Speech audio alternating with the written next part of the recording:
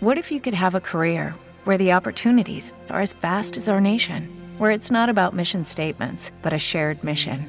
At U.S. Customs and Border Protection, we go beyond to protect more than borders. From ship to shore, air to ground, cities to local communities, CBP agents and officers are keeping people safe.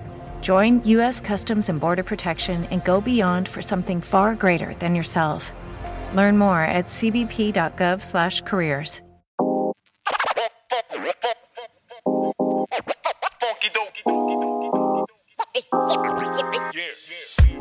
All right, ladies and gentlemen, welcome to the Mind Your Buffalo podcast. This is your host, Rohitha, aka the Buffalo Intellectual. And I didn't want to do another movie-centric, cinema-centric episode, but Bollywood is a gift that keeps on giving. And we spoke about Animal as a cultural phenomenon, not really the movie thing, but like as a cultural phenomenon in the previous episode with the amazing Dr. Ritisha, and she kind of like unpacked the psychoanalysis and the cultural issues around a film like that. And it was a great conversation because I come from like a sociology background and she comes from like a psychology background, and that episode did quite well.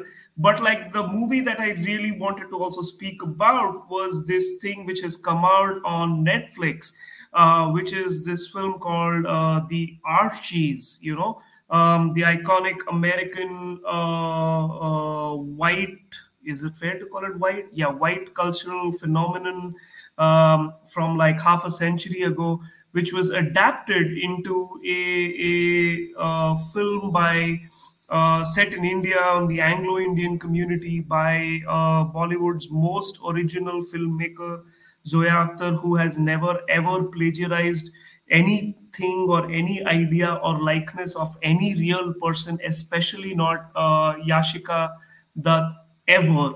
So that amazing filmmaker and her team kind of came together, Zoya Akhtar did, to make Archies, and Archies has quite the stellar star cast. Features Gauri Khan, the daughter of Shah Rukh Khan.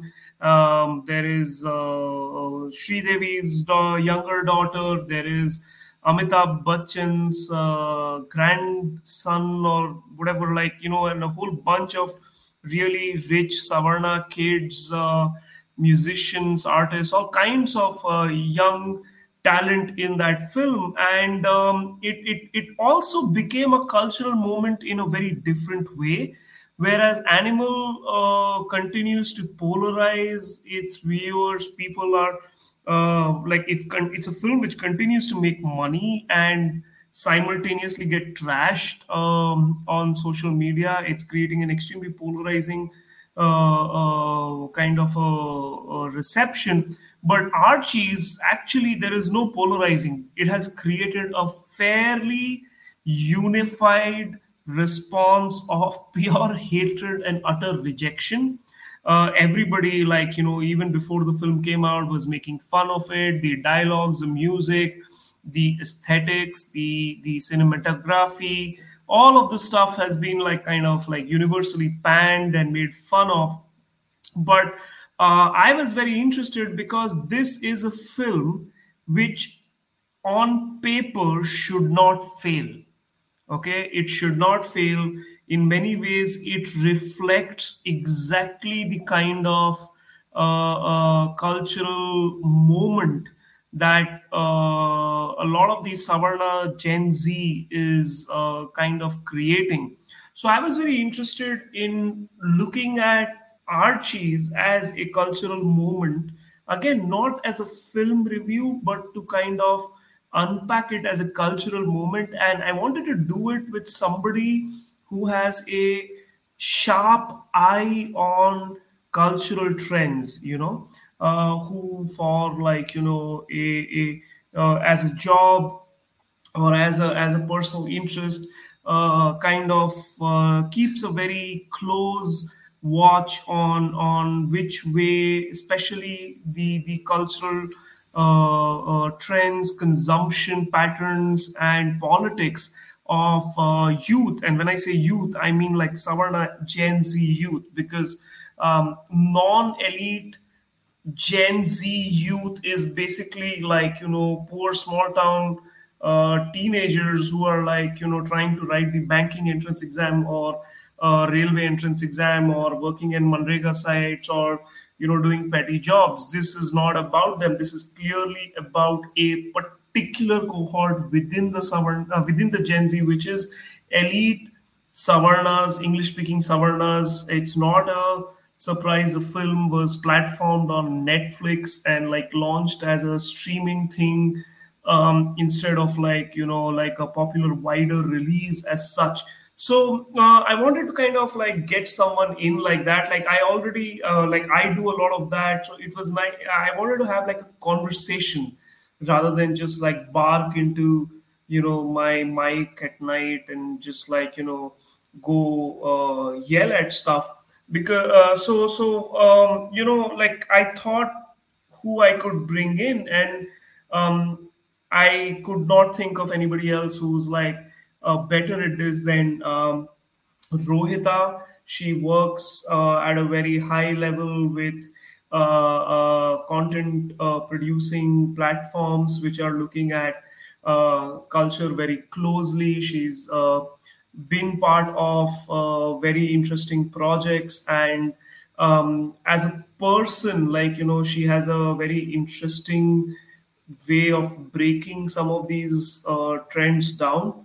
So I thought, like, it would be really good to kind of speak to her about this, in that sense, and how she sees this. And I was also interested in seeing how our conversation kind of blends in. I did not know going in whether, like, we'd both agree, or it'd be more like a kind of a contrast. But in the end, I think it was a very interesting conversation with its nice rhythm.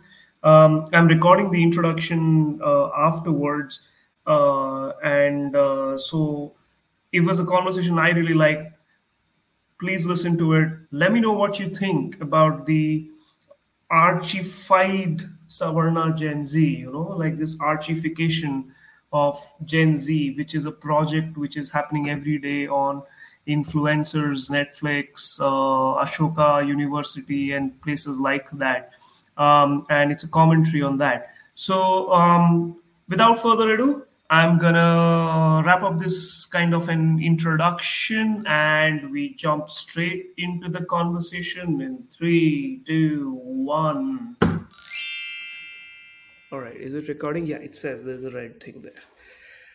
And now we have with us one of our sharpest cultural commentators, survivor of a unnamed college which brutalizes young talent and breaks their spirit.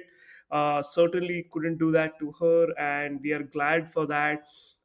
She writes at the Swaddle. She is known for some very interesting cultural insight, and most importantly, she's here because I'm done yelling at Gen Z by myself, and I thought, like, maybe I'm going crazy. So let's get a sensible person in here, and validate some of these ideas or contest some of these ideas I have. So thank you for coming to the Mind Your Buffalo podcast, Rohita. Applause, applause, applause. All right. Yeah. Welcome to the show, Rohita. Thank First, you. I I want feel to. like I've made it in life. You feel like you what? Sorry, I feel like I've made it in life because I listened to your podcast. I've heard you on Anurag minus Varma. Now you're calling me on this thing, so it feels like a Kaun Banega Crorepati moment. So thanks for Oh having my me God. and for What that a very great kind fall, introduction. this has. Like, you used to listen to Anurag minus Varma, which is a legit podcast, and then like you came into this hack show that is Mind Your Buffalo, and now you're actually happy. People avoid my podcast, like I'll message them, and I'm like, hey, do you want to do this? And they'll be like, yeah, we'll get back. I have to literally hound people, like, and call them in, and you wanted it to get here. Okay, I hope your, like, your mental well-being is fine. Though, like, we know how probably that is clearly not in the right spirit. But speaking of mental well-being in the not being in the right space, not spirit, right space, there's a movie which came out recently, which resonated with a lot of people, in that, in strange ways. Like, it has already launched 1,000 memes, and so on and so forth, and kick started this old debate on nepo babies again, you know and Yeah. we are obviously talking about the Archies movie, directed by, completely original, never plagiarized anything from anyone ever, director Zoya Akhtar. um, so, first question, like, have you seen this thing that pretends to be a movie sitting on Netflix? I have seen it. Yes. I'm confused what happened here. It's very strange. And can I actually launch into like a relatively long story about where I'm coming from when I'm like thinking about this movie? Um, it involves like me talking about actually like who I am, like my social location. So I come from a community You've called the already, by the way, Kapus in given more context than Zoya Akhtar, okay? You've already given more context, to the story you're going to tell than Zoya Akhtar before she launched this on us. So let us hear your context. Sorry to interrupt you. Go for it. Yeah. Okay. So, you were going to give us a context and a long backstory, which I think everybody Mm. should if they're starting to talk about Archies, because otherwise, like, doubts about our mental sanity will be raised. So please go ahead. Yeah, for sure. No, so it's like how I'm like thinking of this movie is very much informed by where I'm coming from in the first place. So, like to go all the way back, I don't mean to make this about myself, but in general, um, I come from a community called the Kapus. In Andhra, they are a dominant caste community. One of the one of the three like main oppressor caste um, Shudra communities. So in that sense, while growing up, it was like materially comfortable. I was like materially very secure, emotionally fine, everything okay. Like and I don't mean to make this like this Ananya Pandey, my father never went on coffee with current moment, but I'm just saying, like I was fine. I was fine growing up, but then culturally is where I started noticing this like dissonance and incongruity because I grew up in Chennai. I went to a school where the kids were all like primarily Banya, rich Banya kids and rich like Tamil Brahmin kids. And they were the ones who defined culture in a way. And I distinctly remember in sixth grade, I even remember what happened and when it happened, but realizing that I needed to start listening to English music. Because it was not cool to listen to Hindi music or like for Telugu, it's like forget about it. You can't even. And then so I cultivated this taste, and then suddenly in 11th and 12th, it became cool again to reclaim like Bollywood music and Tamil mass music and stuff like that. Again, like it was the same kids who defined what cool was earlier, defined it again, and it was just this like in hindsight I feel like this whole idea of culture and who creates it and who defines it has a lot to do with also aesthetics and everything, right? Like aesthetics and taste. And so when I watch something like the Archies, and if someone asks me for my opinion, I can't exactly put my finger on what I have an issue with because it's so difficult to articulate the fact that this is something you can't resonate with and you feel so alienated from because it's not a culture that you had any role in creating or participating in at all. It's a very like top down elite Savarna culture imposed on everybody and you're supposed to interpret it as art and you're supposed to take it seriously as art And then if you criticize it in any way, you kind of like dismissed as not kind of knowing what you're talking about. This is like film, and this is how aesthetics are. And it doesn't necessarily mean that even the Archies should, or any film for that matter, should cater to every single lived experience. That's not what I'm saying at all. Like, I would love to see a very nuanced and really fun, delicious portrayal of like of that straight of like upper like Savarna elite culture. But this was not that. This was very Instagramified, and this was very, it was just aesthetic. Like what was on offer was just aesthetic, and an aesthetic that you have no role in creating at all. So it's not like anyone can emulate that, and it's very specific. So the conversation we're having about this movie is also very like the terms of the conversation are such that you can't even express something like this. You can't even say, because technically you can be asked, hey, yeah, what's the problem if it's looking nice, if it's a pretty movie? But then how do you question what pretty or aesthetics even mean in this context? Like, and who creates that? Like, and especially when that's the only thing that the movie's offering. Because I saw it and it was just like there was nothing else. Like, it was just very pretty. That's it. No, Yeah. that's very interesting because I like how you kind of also referred to this idea of a loss of vocabulary, right? Um, Mm. I have a very similar kind of take on it in the sense, when when this film was even just a poster, it was not a film. When this Yeah. project was just announced, almost immediately people started like laughing about it and like making jokes about it, right? um, Yeah. what I am always very keen to kind of figure out is what's the punchline, what's the joke, right? Like I try Yeah. humor is a great way of figuring out a lot of this, right? And you can't put a finger on it actually, like you said, in the sense what's funny.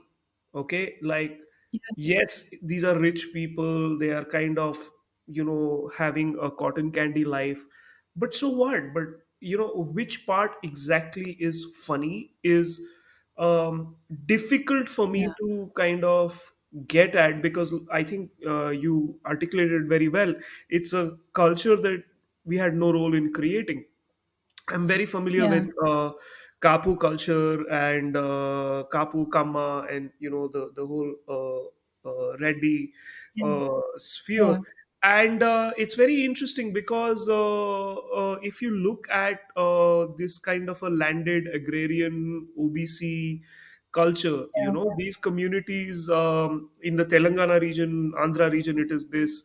You go to the north, it's the Jats and the Yadavs and the Kulmis and Patidars in Gujarat. And these communities are very interesting in the sense like they have agrarian power, they have wealth in a lot of cases. But Yeah. the experience that you described in your school, like, where you said that they are the ones who are defining culture, right? Yeah. It's very interesting for me because this is a uniformly across India experience, and Yeah. unlike the scheduled caste communities, which have like found a very massive vocabulary of assertion in Ambedkarite politics, Mm. these Mm. communities actually don't have this, and you Exactly. find this struggle. It's like a fish out of water. And I would Yeah. find sometimes these OBC agrarian community students in my college, and like they would be just completely unaware of what the Yeah. cultural yardsticks are, right? um, Yeah. you also did a fascinating article with the amazing Divya Kandikari on Telugu cinema and cast and everything. I remember reading it. It was a fascinating article, and maybe sometime, like Divya can also come and like talk Yeah. about it. But like, can you refer to that a little bit in terms of culture and in terms of something that is familiar, and then maybe like connected to, like, because you did try to make a connection between caste and identity in that sense. So as somebody Yeah. who's grown out of the Telugu speaking world, like, Yeah. how do I understand that, like, or how does somebody else understand that? It is Ryan here, and I have a question for you. What do you do when you win? Like, are you a fist pumper, a woohooer, a hand clapper, a high fiver? I kind of like the high five, but if you want to hone in on those winning moves, check out Chumba Casino. At ChumbaCasino.com, choose from hundreds of social casino-style games for your chance to redeem serious cash prizes. There are new game releases weekly, plus free daily bonuses. So don't wait. Start having the most fun ever at ChumbaCasino.com. No purchase necessary. VGW Group. Void were prohibited by law. See terms and conditions. 18 plus. Hello, it is Ryan, and I was on a flight the other day playing one of my favorite social spin slot games on ChumbaCasino.com. I looked over at the person sitting next to me, and you know what they were doing? They were also playing Chumba Casino. Coincidence? I think not. Everybody's loving having fun with it. Chumba Casino is home to hundreds of casino-style games that you can play for free anytime, anywhere, even at 30,000 feet. So sign up now at ChumbaCasino.com to claim your free welcome bonus. That's ChumbaCasino.com and live the Chumba life. No purchase necessary. VGW Group. Void were prohibited by law. See terms and conditions. 18 plus. I think that's actually a really relevant question to ask in this moment, because given the fact that Telugu cinema and like Telugu culture is experiencing this pan India moment right now, and like predominantly Telugu directors, Telugu actors, all of them are the ones who are making this big push towards encompassing the whole country and making movies for everybody, like the like universalist type of cinema. And paradoxically, I don't know, like in some sense, the more they try to do that, the more they try to assimilate with Bollywood, the more they're kind of losing the specificity from which they came, because a lot of Telugu cinema is so factional, is so driven by factionalism among the various castes. Like there are these dynasties who come from different caste backgrounds. There's the Chiranjeevi family who comes from the Kapu community, and then there's the NTR family who comes, and actually every other dynasty comes from the Kamma family. But and there's like this huge rivalry between them, and so their films are very rooted in that kind of like caste chauvinism and pride. And then suddenly we're in this moment now with RRR, where these two dynasties came together cross caste, and suddenly there wasn't as much symbolism and as much as many references to like caste pride and like the individual heroes glorification per their caste. Usually you see a lot of self-referentialism in Telugu cinema, where they talk about their fathers and their dynasties, and there's a lot of pride. But in RRR, it was like it moved way beyond that. And there's this moment on the one hand. On the other hand, Bollywood is experiencing this crisis where they're not knowing what to do exactly. There's all of the saffronization politics. There's the nepotism fallout. There's the post Sushant Singh Rajput suicide fallout. Everything has kind of coalesced in and thrown Bollywood into this tailspin. And so obviously, like the next big industry, the one with so much muscle and power, has taken over, has become this pan India phenomenon, and Bollywood is, I don't know, kind of stuck in this existential crisis. Like everything that's a theater release is becoming more mass as a result, because you want to compete with Tollywood in one sense and be more pan India in that way. And on the other hand, you want to retain your like your elitism and your class cinema, as they call it. There's this divide, right, that film critics make between class and mass cinema, which is essentially like the multiplex movie and the single screen theater sort of experience. And Yeah. the So Archies is like, sorry, hmm, continue. I'll pick up. I was just going to say the class cinema is just getting more and more entrenched into that vibe, to the extent that it becomes like it transcends that altogether. It's like Instagram cinema. So it's like, on the one hand, you have Animal, which is like closer to this sort of territory, and then there's Archies, which is like completely. So it's like the spectrum itself is just like there's more polarization in that sense. At least that's how I've been seeing it play out. Right. No, I First of all, I have absolutely no respect for what film critics say. Anybody who identifies themselves as a film critic, because that's Yeah, what the world needs, one more film critic in that sense. Film yeah, critic as a cultural commentary thing died out with, I think, the French New Wave. I don't think we've had film criticism. All the last great film critics became filmmakers, around that period of yeah, time, and that's it. But yeah, like there is like a small group of people who I truly, it's one of those cultural phenomenons I don't understand. Like, what is the cultural currency in being a film critic? Like, who cares what you think about mm, a movie? Like, why should 50,000 people know that? yeah, But I think one of the and big in Indian cinema, especially as somebody who also teaches a lot of communication theory, um, in culture studies, like, I think one of the biggest damaging legacies of these people has been the fact that they've created these strange constructs, like mass cinema and art cinema, which I have always historically seen as just two versions of Brahmin cinema. you know yeah, yeah, Historically, cinema is just good cinema or bad cinema, but they were making all of these NFDC government funded films which were really yeah, bad in quality. If you go back and see them, they have terrible sound design, terrible editing, and therefore audiences couldn't sit through it. So in typical Brahmin fashion, they were like, oh, no, these are not bad films, audiences are just too stupid, so we'll call mm, them art cinema, and that's what that was. And in yeah, many ways, Bollywood's current crisis, the way at least I read it, is emergent from that. Like, you've had 20 years of filmmakers who resent their audiences. um, yeah, these are all filmmakers. If you meet them at a party or for a coffee or something, they'll all be like, oh, I want to make Breaking Bad or something like that. Then make it. No, you who's stopping you?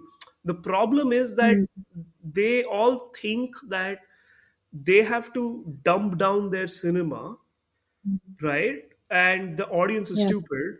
So they're yeah, trying to create this strange mixture of films, which yeah, they are really stupid and mediocre, but they think they're very talented. They're trying to dub it down. So it's like mm, it's something strange is happening in that yeah, industry, and in the process, they completely lost connect with the masses. And I think the yeah, Telugu industry and like a lot of the regional film industries are very still closely related to the mass, right?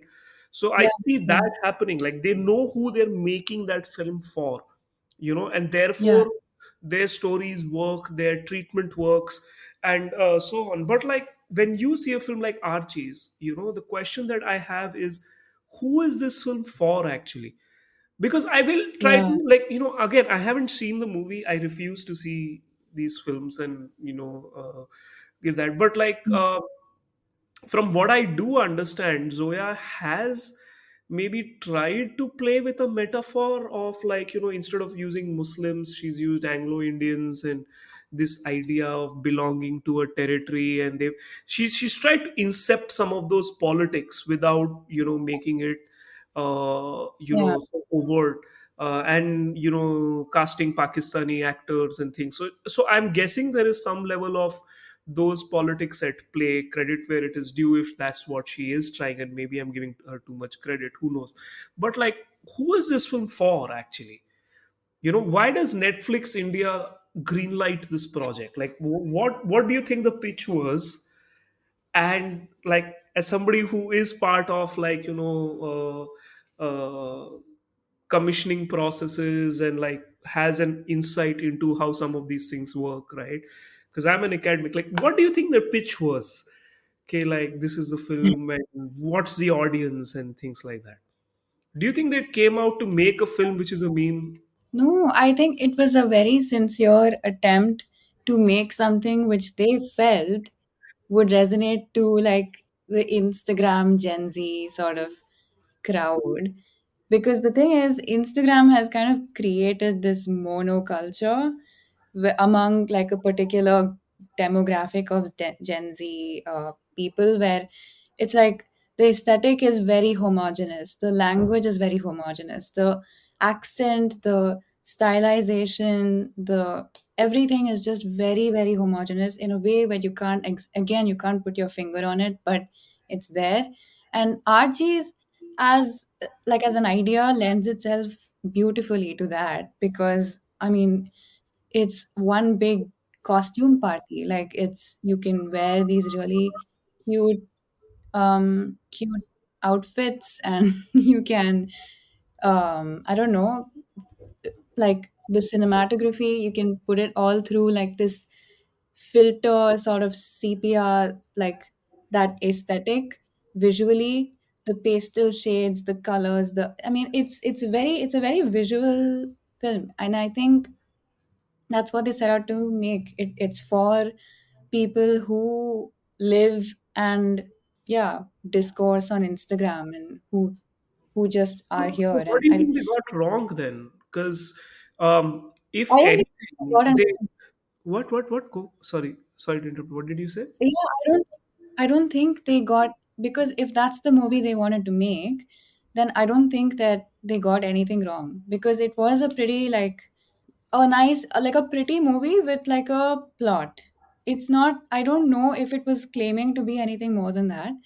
It's just, my bigger issue with it is, why was it made, and why are we centering this particular demographic, and why is this aesthetic supposed to be the, like, those are my issues with it. But as such, I don't feel like it failed to do anything. In fact, it succeeded at doing what I think it was supposed to do all along, which is just to make a 2 hour long reel. Like, it just felt very like that, very nice to consume, like superficially, but So, what do you that's think it. that while they were making it, like, or at the pitch state, or when they set out to do it, there must have been an idea of how it would be received, right? And Mm. I agree with you. I think they made it all, in all sincerity. Otherwise, they're geniuses. They're like, let's make a film so bad that it's good. I don't think that's what they were trying to do. They made a film in all earnestness, but if you go to Instagram, in a way it's been banned, it's been shared for all the reasons that would give them nightmares, actually.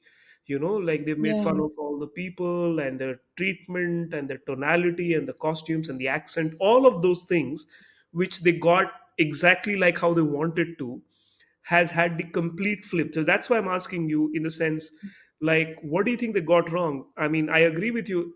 This was a tonality. This was exactly the film they wanted to make. So that part they yeah, got yeah. completely right. But on its reception, what they thought how it would be received, why do you think that has happened? I feel like maybe they underestimated the, like, public moment, like they misread the moment in a way, because there is a, yes, there is a lot of resentment and backlash about nepo babies and all of that, but it was kind of like this exceptionalism feeling, right, where these nepo babies are not going to be like as like, it's Shah Rukh's daughter, it's Amitabh Bachchan's grandson, Shri Devi's daughter. These are all legendary. Like, their yeah, like their parents or grandparents are legendary, like are legends in Indian cinema. So I don't know. Maybe there was a sense of exceptionalism. There was something else going on there. But I also feel like, on the part of people reacting to this movie in that particular way, I find it a bit strange and even a bit hypocritical, because um the characters in the film and everything, they sounded exactly like every influencer on Instagram does right now. They sound exactly like that, and they look exactly like that. And if the influencers have millions of followers and they have a dedicated fan base and following, then what exactly is the difference between them and the whole premise of this film? It was just as if, like, you wanted some kind of bait, and everyone, it was easy. Like, nepo babies are an easy bait now. It's actually kind of a boring conversation, to be honest, at this point, because everything is nepotism. Like, everything, inheritance is nepotism. Nepotism is not a thing you can point at and say that that is nepotism and then exclude yourself from it. So Yeah, I mean, people just took this conversation and it's easy, it's memeable, it's fun, it's whatever. But I think there's a really like bigger introspection due about influencer culture and about like Instagram culture in general, because I don't see this very different from anything else on Instagram, to No, be that's honest. that's a great point actually, because I think there has been some kind of a misdirection, because you're right, all the influencers do look like that. Even this new film, right? What was that? Khoya Khoya Chando, Kahin Kho Gaye Hum or something. हो Some गए हैं कहीं खो गए हैं something like which has Ananya Pandey and that Siddhant Chaturvedi, and he's a stand-up comic and she's an influencer, and you can clearly see the wheels in their head, and they're like, okay, influencers are coming to Cannes and we are taking films into the influence, so they are coming into our world, we are going into their world. So I see some of that happening definitely organically, but in the sense there has been a bit of a misdirection, because the exact same, like you rightly pointed out, millions of people who follow those influencers, right, have Yeah, rejected the movie or the its yeah, aesthetics, right? And I yeah, haven't seen any of the big influencers, by the way, make fun of the movie. They've yeah, stayed away exactly. largely because Yeah. wisely, and so they haven't promoted it, they haven't pushed back at it. But that is also very revealing as a sense of a moment. And also when we talk about nepo babies and children, like exceptionalism, it's interesting because when you're talking about Telugu cinema, you were talking about dynasties, right? Yeah. And Bollywood dynasties are not a new thing. The Kapoors famously have been around forever. The other folks have tried, the Anands tried, Devanand and all of that. Mm. Almost everybody, Dharmendra is there, that family.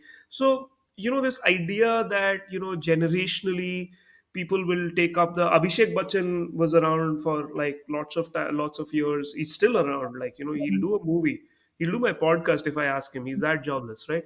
So this has been around. So like this idea of importing this. There was an article written in the West called. So I'm very interested in these terms, right?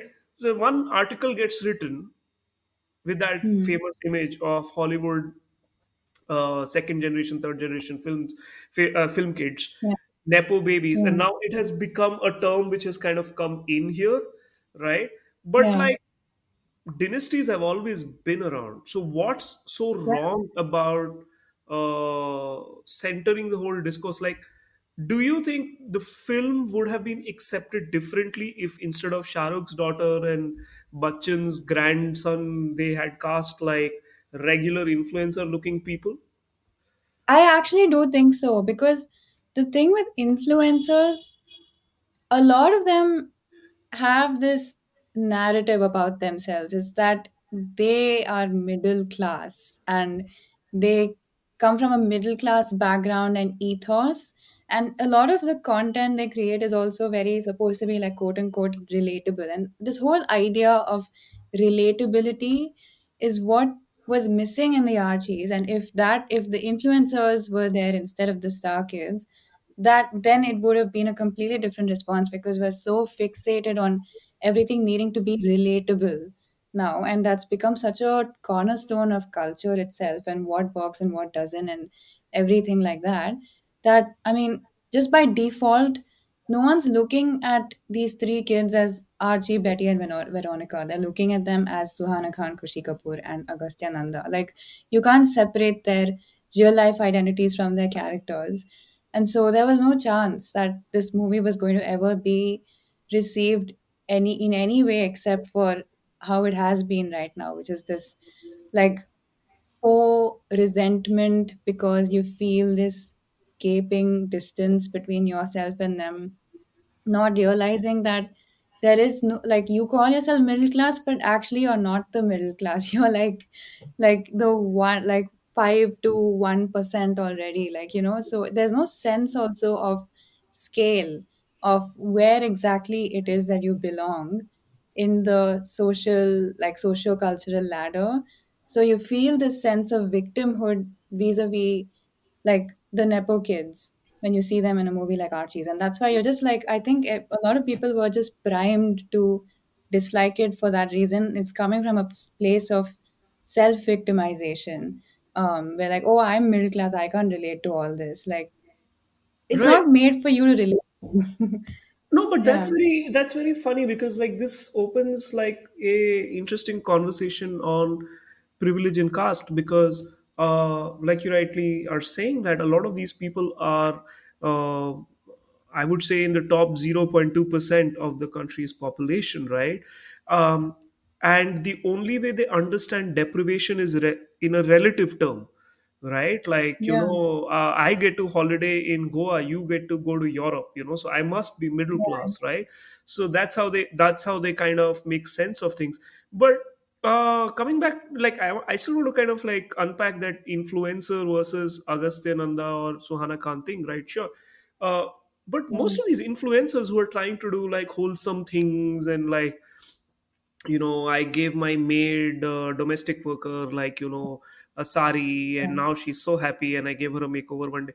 Like most of these reels are like big budget productions. Lucky Land Casino asking people, what's the weirdest place you've gotten lucky? Lucky? In line at the deli, I guess? Aha, in my dentist's office. More than once, actually. Do I have to say? Yes, you do. In the car before my kids' PTA meeting. Really? Yes. Excuse me, what's the weirdest place you've gotten lucky? I never win and tell. Well, there you have it. You can get lucky anywhere, playing at LuckyLandSlots.com. Play for free right now. Are you feeling lucky? No purchase necessary. Void where prohibited by law. 18 plus. Terms and conditions apply. See website for details. With the Lucky Land Slots, you can get lucky just about anywhere. This is your captain speaking. We've got clear runway and the weather's fine, but we're just going to circle up here a while and get lucky. No, nothing like that. It's just these cash prizes add up quick. So I suggest you sit back, keep your tray table upright, and start getting lucky. Play for free at LuckyLandSlots.com. Are you feeling lucky? No purchase necessary. Void where prohibited by law. 18 plus terms and conditions apply. See website for details. They're Yeah. spending 50-70,000 rupees for a 15-second production. They have teams of people working for them. For many of them, like I saw somebody like he flew to Nepal or like wherever to kind of record something. And so when you're doing stuff like that, somebody is funding it. You have every second third reel is like a collaboration, which means you are in touch with some digital marketing agencies. You're a corporate Yeah. brand, right? So Yeah. we are also in an age where a lot of people have like that sense of very sharp understanding of what's going on really. So why do you think like a lot of these audience which can like astutely look at like these star kids and say, oh no, you're very privileged, but are somehow reassured by this Yeah. narrative of a crorepati millionaire influencer, saying that, oh, I'm so middle class and I gave some food to the person beggar on the street. What's so reassuring about that? Because you're right, that's missing in the Archies, I'm guessing. But like, what's so reassuring about it? I think it's more like lacking perspective on what is actually nepotism and what is privilege. Like, I feel like a lot of like the whole idea of privilege itself has become such a like social media buzzword on its own. So you look at someone like an influencer who is like helping out their domestic worker or whatever, and you look at the narrative that's built around influencers. It's like, oh, they started from scratch and they came all the way here. They built themselves organically from 0 to 1 million followers, whereas a nepo kid had their dad handed to them or their mom or their grandfather, whatever, without like it's but people take this idea of nepotism so literally. It's like, if your dad is an actor, you will also be an actor. And so influencers, I mean, their parents, there's no such thing as influencing. It's like a recent thing, so you can't inherit influencing as a profession. You just start completely completely from a blank slate. And that, I think, feels like this narrative of rags to riches, like, but the privilege, the The riches being Instagram the celeb. audience, not the money. Like, okay, there was a day when I had less than 500 followers and now I have 5 lakh followers. So I've built something. That's very interesting. I Yeah, hadn't thought about it like that. That's very cool. yeah.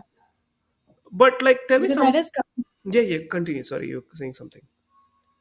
no, I was just saying that that is currency. In fact, there was this really this really horrible show that came out on Netflix, which I watched again, called the Social, I think Social Currency, where they basically it was like Big Boss for influencers. They got a lot of Indian influencers, put them in a house, and they had to No way. earn.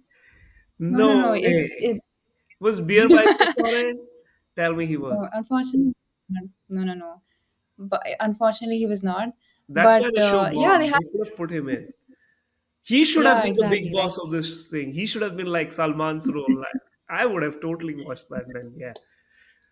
I know, I know. But they basically had to earn their like, food, everything from food to where they sleep, like will they have a bed to sleep on? Everything has to be earned through the number of followers they get through a bunch of challenges. It's quite insane. It's like I'm ashamed to admit that I've watched this whole thing, but it Right. was so interesting to me. Social, like I think you might, if you can brave it, enjoy it as a No, but sociologist. like I don't think that show is extreme enough for me. I would like, if you don't get 100 followers in the next 10 minutes, you don't get oxygen. You know, like that's how Yeah, extreme it has to be. We are taking, yeah, like, you put a needle in their arm, and like you start taking their blood out, and the rate at which the blood is coming out of their body is dependent on how fast you can get like follow. If you get yeah, followers very fast, no blood is coming out. If you're not, then blood is coming out. So you literally have to shed blood. I want to see influencers bleed, for followers count. Then I will yeah. take that narrative seriously. So they should Yeah, put me, Netflix, if you listen to this, put me on the programming committee. Like, I have some great ideas here. you know this is how to do it. Like, and we'll give them everything they want. Like, here are outfits, here are puppies, here are kittens. Like, go nuts, yeah, okay? But we are gonna take your yeah, blood, because we spend money and we want to follow it. What's the point otherwise? No, that's fascinating. But here's an interesting thing I want to kind of go back to. In the earlier part of the conversation, you'd said something which really kind of resonated with me, which is the idea of setting what the culture is.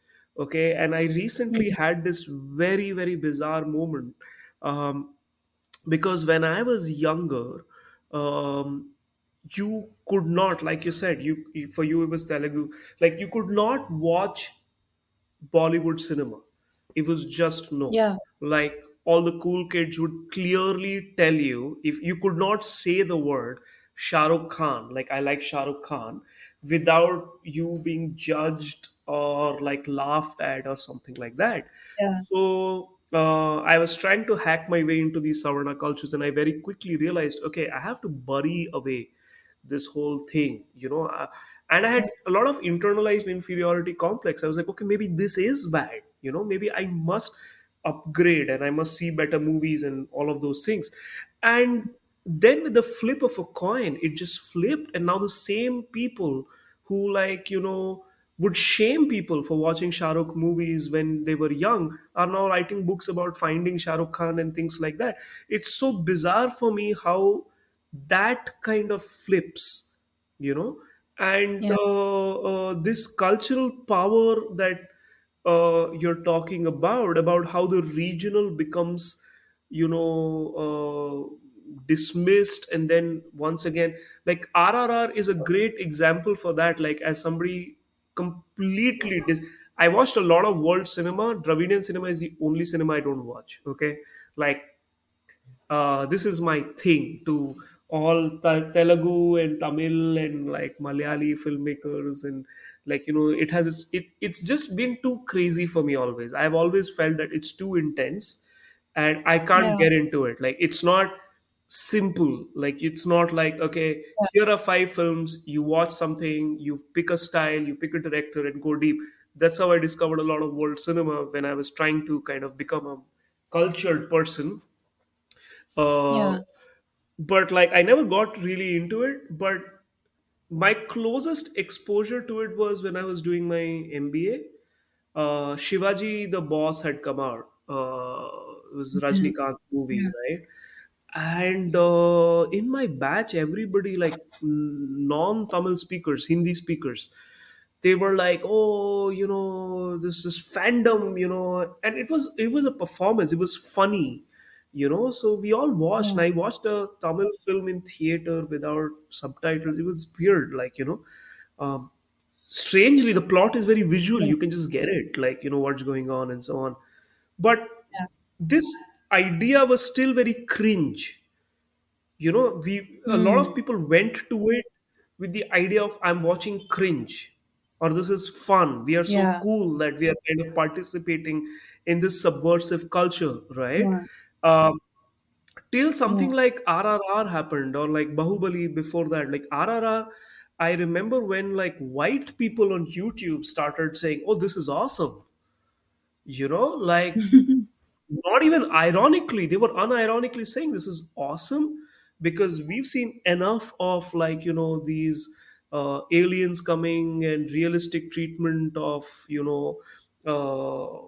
physics laws and how Iron Man is flying and all of that. And here is a guy, he's just throwing a tiger at somebody, and you're like, fuck yeah, this is what cinema can be. It's liberating, it's joyful. So they got it. And when they got it, suddenly that becomes Yeah. transition. These people are like, oh yeah, this is cool now, right? So in many Yeah. ways, like some of these cultural shifts, how do you see that in terms of like what are the rules of setting this culture? Because we are not setting it, we are consuming it. And what are the Hmm. rules of setting this culture? Like what sets it? What's the agenda for it? Because everything which, like, nobody plans this, but it takes shape on its own. So where do you think this is coming from? Hmm.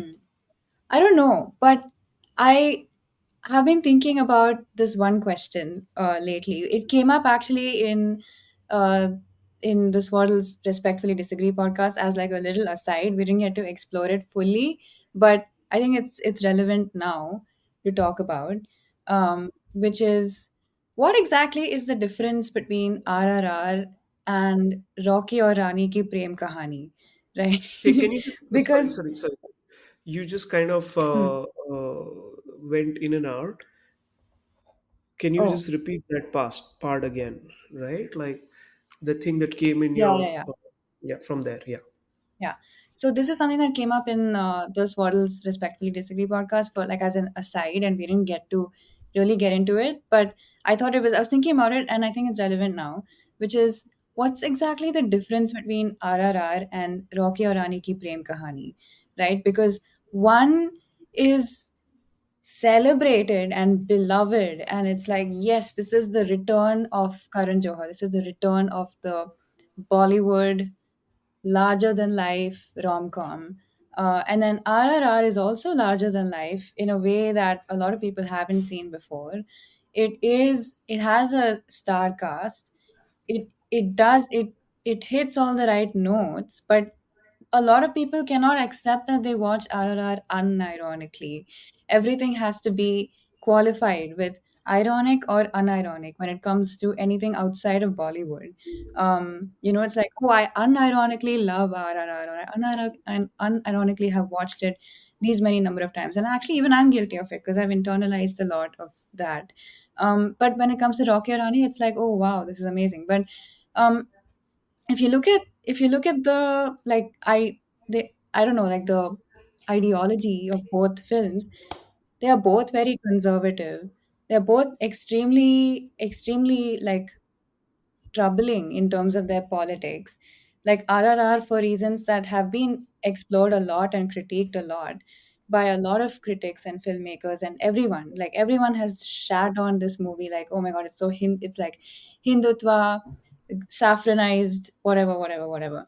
And Karan Johar, that movie also like glorifies the institution of marriage. It in fact gives it like a woke makeover and a redo, but somehow just because the path to getting there is a little more like, oh, they spend some time with their future in-laws before they get married, and that's supposed to be like a really radical revolutionary thing. And it's like this need to look for subversiveness in some things, but not giving that same benefit of doubt to other things because of where they come from, like their location. Like RRR, a lot of Telugu cinema, a lot of Tamil cinema, like a lot of like quote unquote regional cinema is not given that same benefit of doubt because the people involved in it are not Karan Johar. They're not like Kayastha, Bania Brahmin sort of. That's not the background. That's not because for the longest time, those are the people who are the elites who defined what elite culture is nationally, and this is like regional and cringe, and because it's people who don't share the same background, even though they are elite and powerful in their own way in that particular region. It's like a little silo. So for anyone outside that region who is not even aware of like how powerful these communities and these people are culturally in their specific region, for I think for them, as far as they are concerned, it's like, yeah, these are like local. They're not universal enough because the universal culture has become like Bollywood elite culture in like the way we've grown up and seen these things. And that's, I think, goes back to what we were talking about before we started recording this, which is like Pooh as a character, like from K3G, and her reclamation and her like appreciation and love and the barbification of Pooh. It comes from that. It's like, will you ever reclaim any character like that? I mean, I can't even think of a single person who has that potential because there isn't one from like any other pop culture, like region, like culturally specific artifact. You know what I mean? Right. So I don't know. Yeah. No, I love that term barbification of poo because that's such a quotable thing. No, because it's very true. Because in 2001 or 3, whenever K3G came out, right? I forget now. Kabhi Kuchi Kabhi Kam. When it came out, there was no Twitter or something like that. And I'm almost certain if there was an Instagram, Twitter culture, that film would have been shat upon worse than Archie's.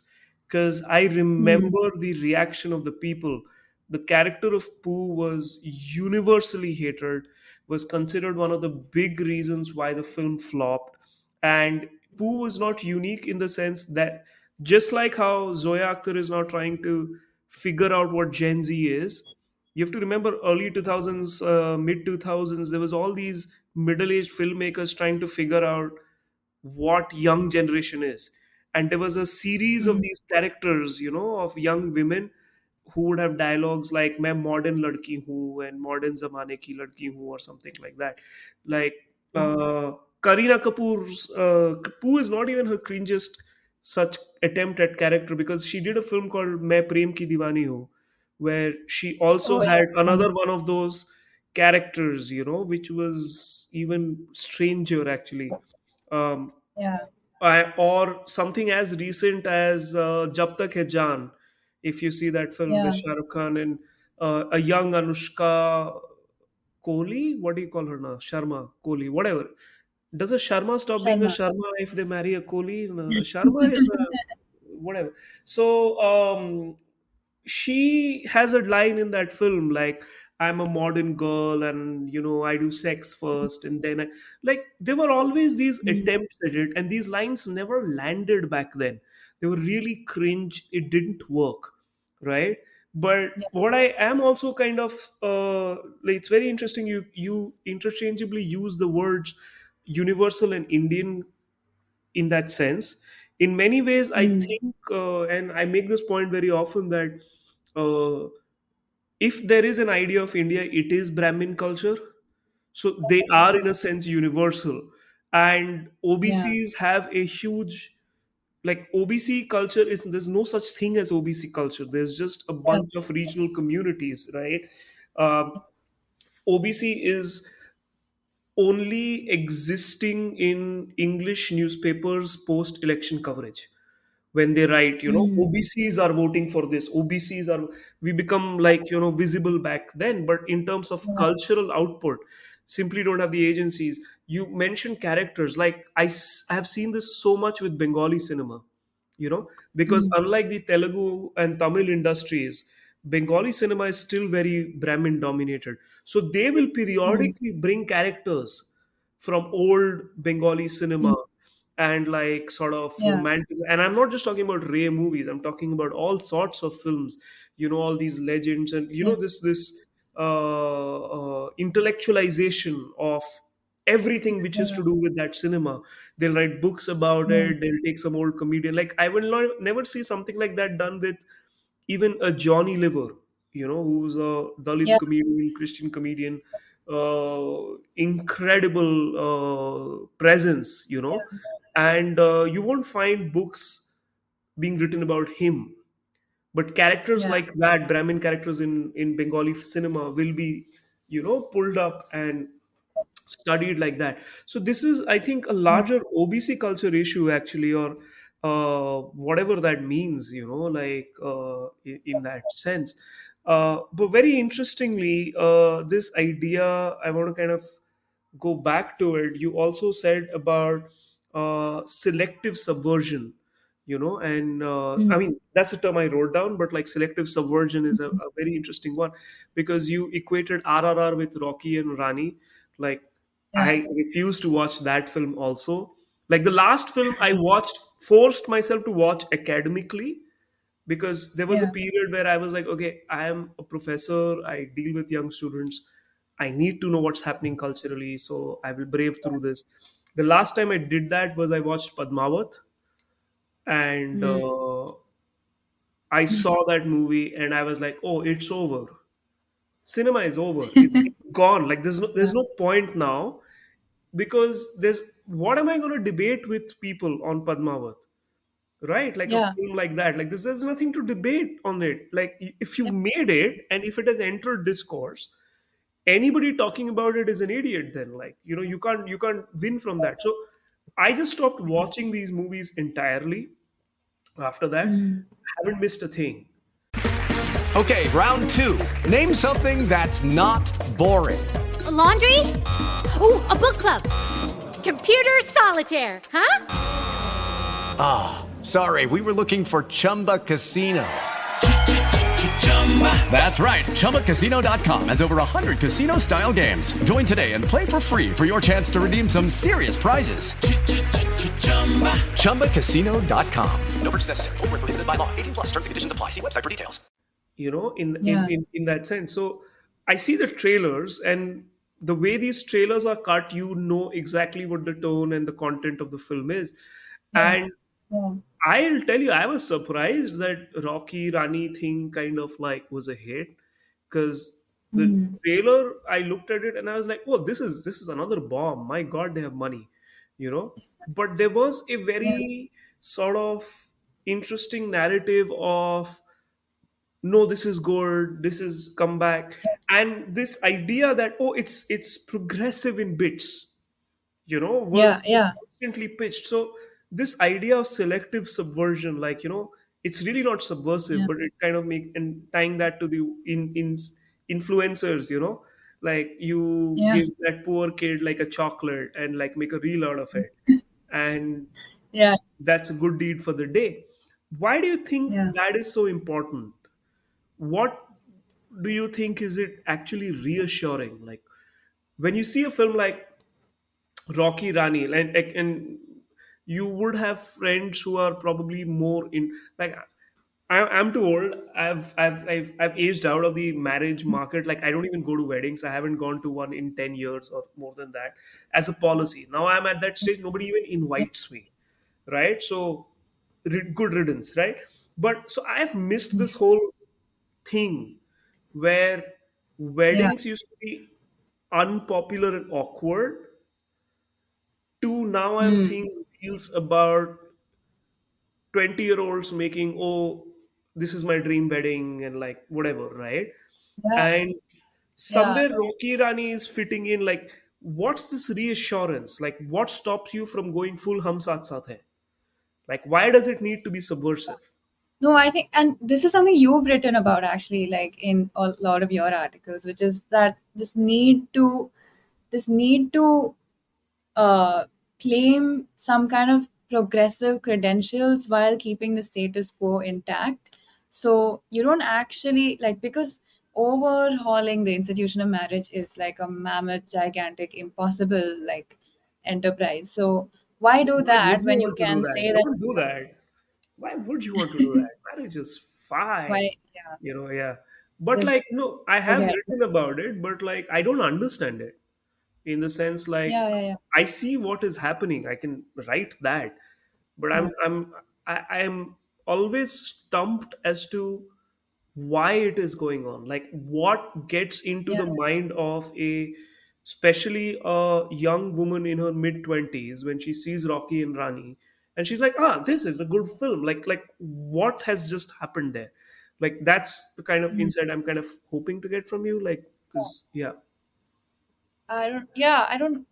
So I don't know whether Rocky or Rani is a good like. So I don't know. When it comes to film, I don't know whether it's good or bad, because what does good or bad even mean? I can just speak for the way it's entered discourse, and I have no idea about anything about film. Like, I don't know what craft is. I don't know, like, is it a nice movie? Is it well made? Is the whatever? I don't know any of that. But um, this need to find something subversive in it is I to me it feels like it's coming from this vacuum otherwise in culture, where again, like, Bollywood is dying.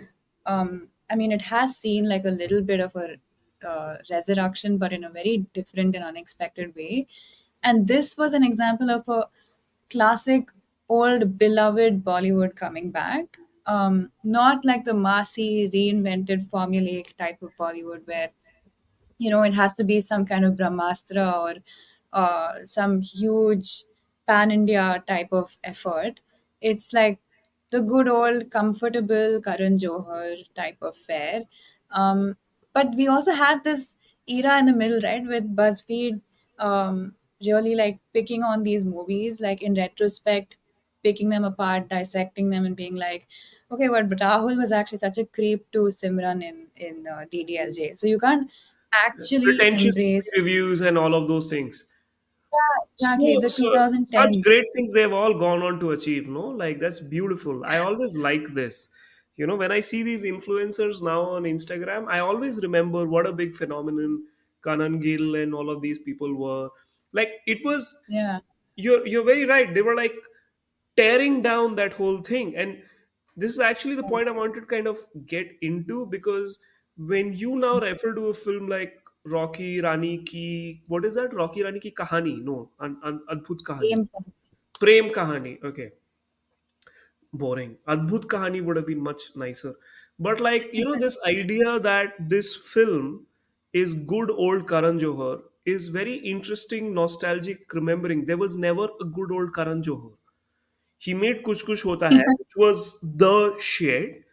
He never got that Yeah, height again, because people forget this. He made K3G, which yeah, back then you could use your distribution muscle and control of media to kind of bury the fact that the film hasn't really made the same cultural footprint, because that was the same year I think Dil Chahta Hai came out.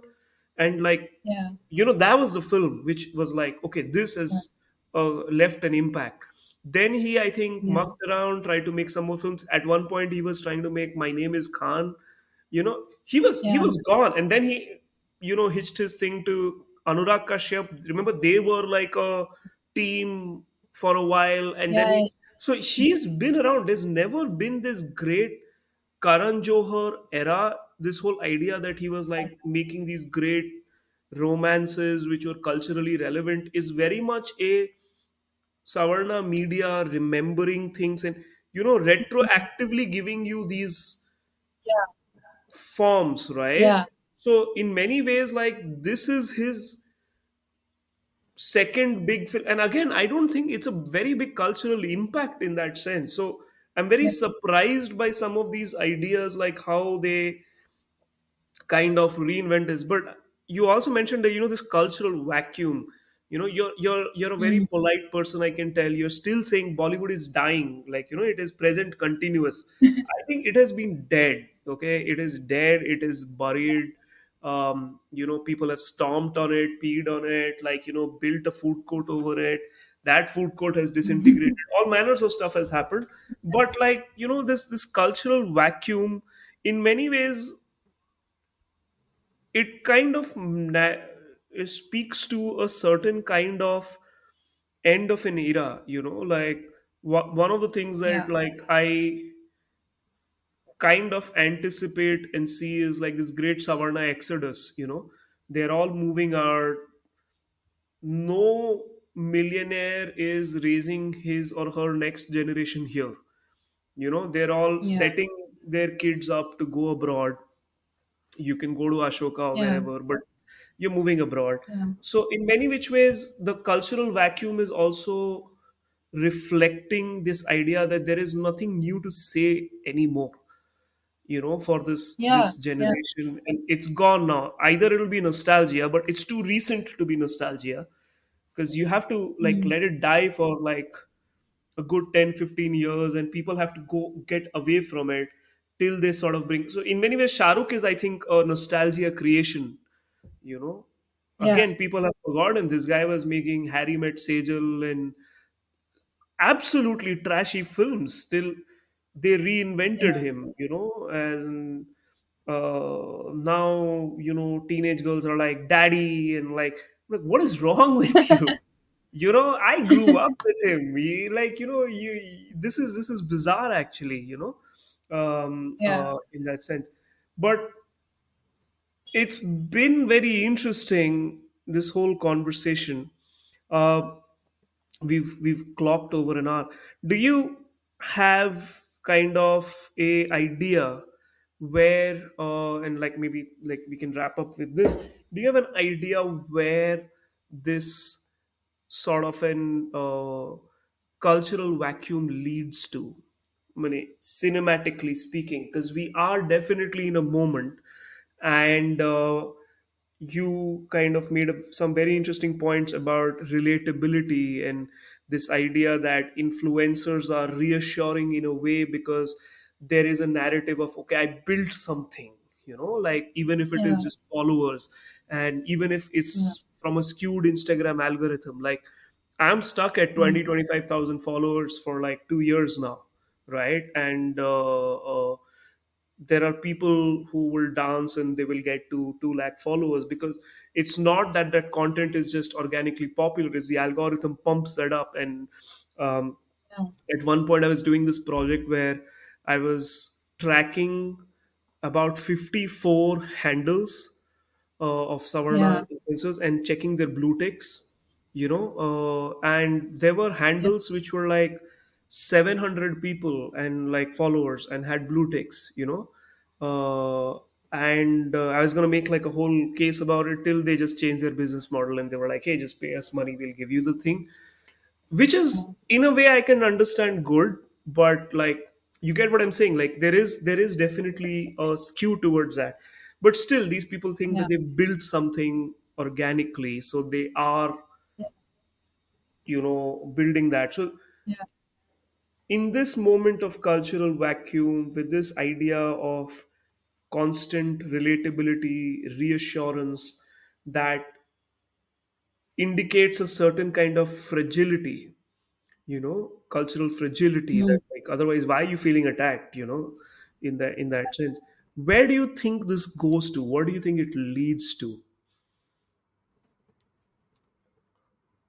I mean, just like a wasteland, like a cultural wasteland. I don't like it's because already we're making, I think, the same mistakes, which is to platform and applaud like what seems to have the appearance of one thing which we want, but we're actually just projecting something onto it. um if reels are entertaining, it's because we want them to be entertaining and not because they actually are, but just because there's nothing else and there's nothing left to say, like you said. So it's just like this morass of mediocrity, which is just growing and taking over, I think, the internet.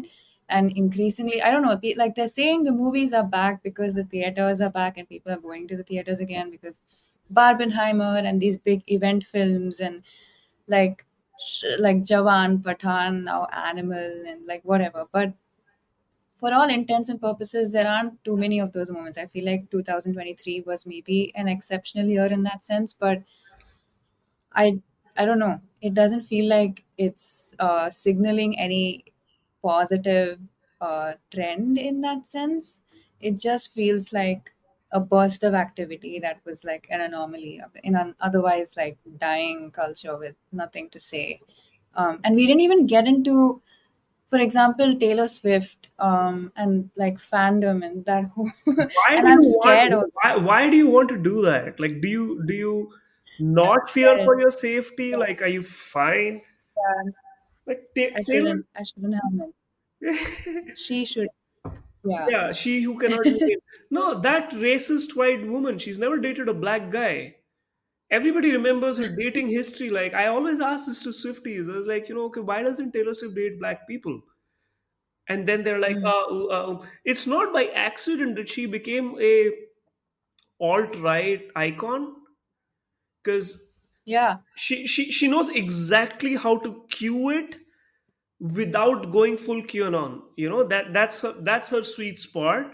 She's reassuring Mm. white fragility without really cueing racism. And Mm. also, if you want to be a global icon and like sell to billions of preteen girls across the world, being racist doesn't help. No, more respect to her hustle. Like, she's very hardworking. You try Yeah. do 20 arena shows a month. My God, that's crazy. That life. But what I was trying to go for is like what she kind of represents here. Mm. I don't think in many which ways Taylor Swift is Indian, is something that it marks a big vacuum. Ek to India mein we don't know how to do capitalism properly. I keep talking about this. So Yeah. there is no alternative to Taylor Swift in terms of pre-teen girl culture. What are you going to do? Yeah. You can't listen to Yeah. Shreya Ghoshal at 16. I mean, people used to do that, but then they said it's uncool, right? So what else will you Yeah. do? And even with Animal, like, I kind of want to get on, like, he's also from Telugu land, right? Like, Mm. Sandeep Reddy. Yeah. Yeah, great. Like, Yeah. Telugu men have this, like, the Reddy men, they have this strange intensity. Like the world has wronged them. I don't understand this. I find it very cute. Yeah. Like, they're Yeah. all very intense young men. They all want to be like, when I was a kid, I saw this movie where Chiranjeevi, like, he pulls out the chain of a bike and like he beats people Oh, with it. I think it was Shiva or something. And I was like, wow, like, he's intense, He doesn't need to do that. He's a hero. Like, back then I thought heroes can just throw punches and beat people. Why is he doing this? It was, so they're yeah. very intense. But like, I think Animal as a movie got a great trailer.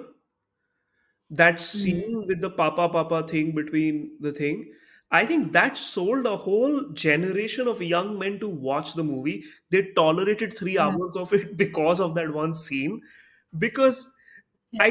from what I understand, that's not what the movie is actually, right? Yeah. But that scene just spoke to people. Like, he got something there.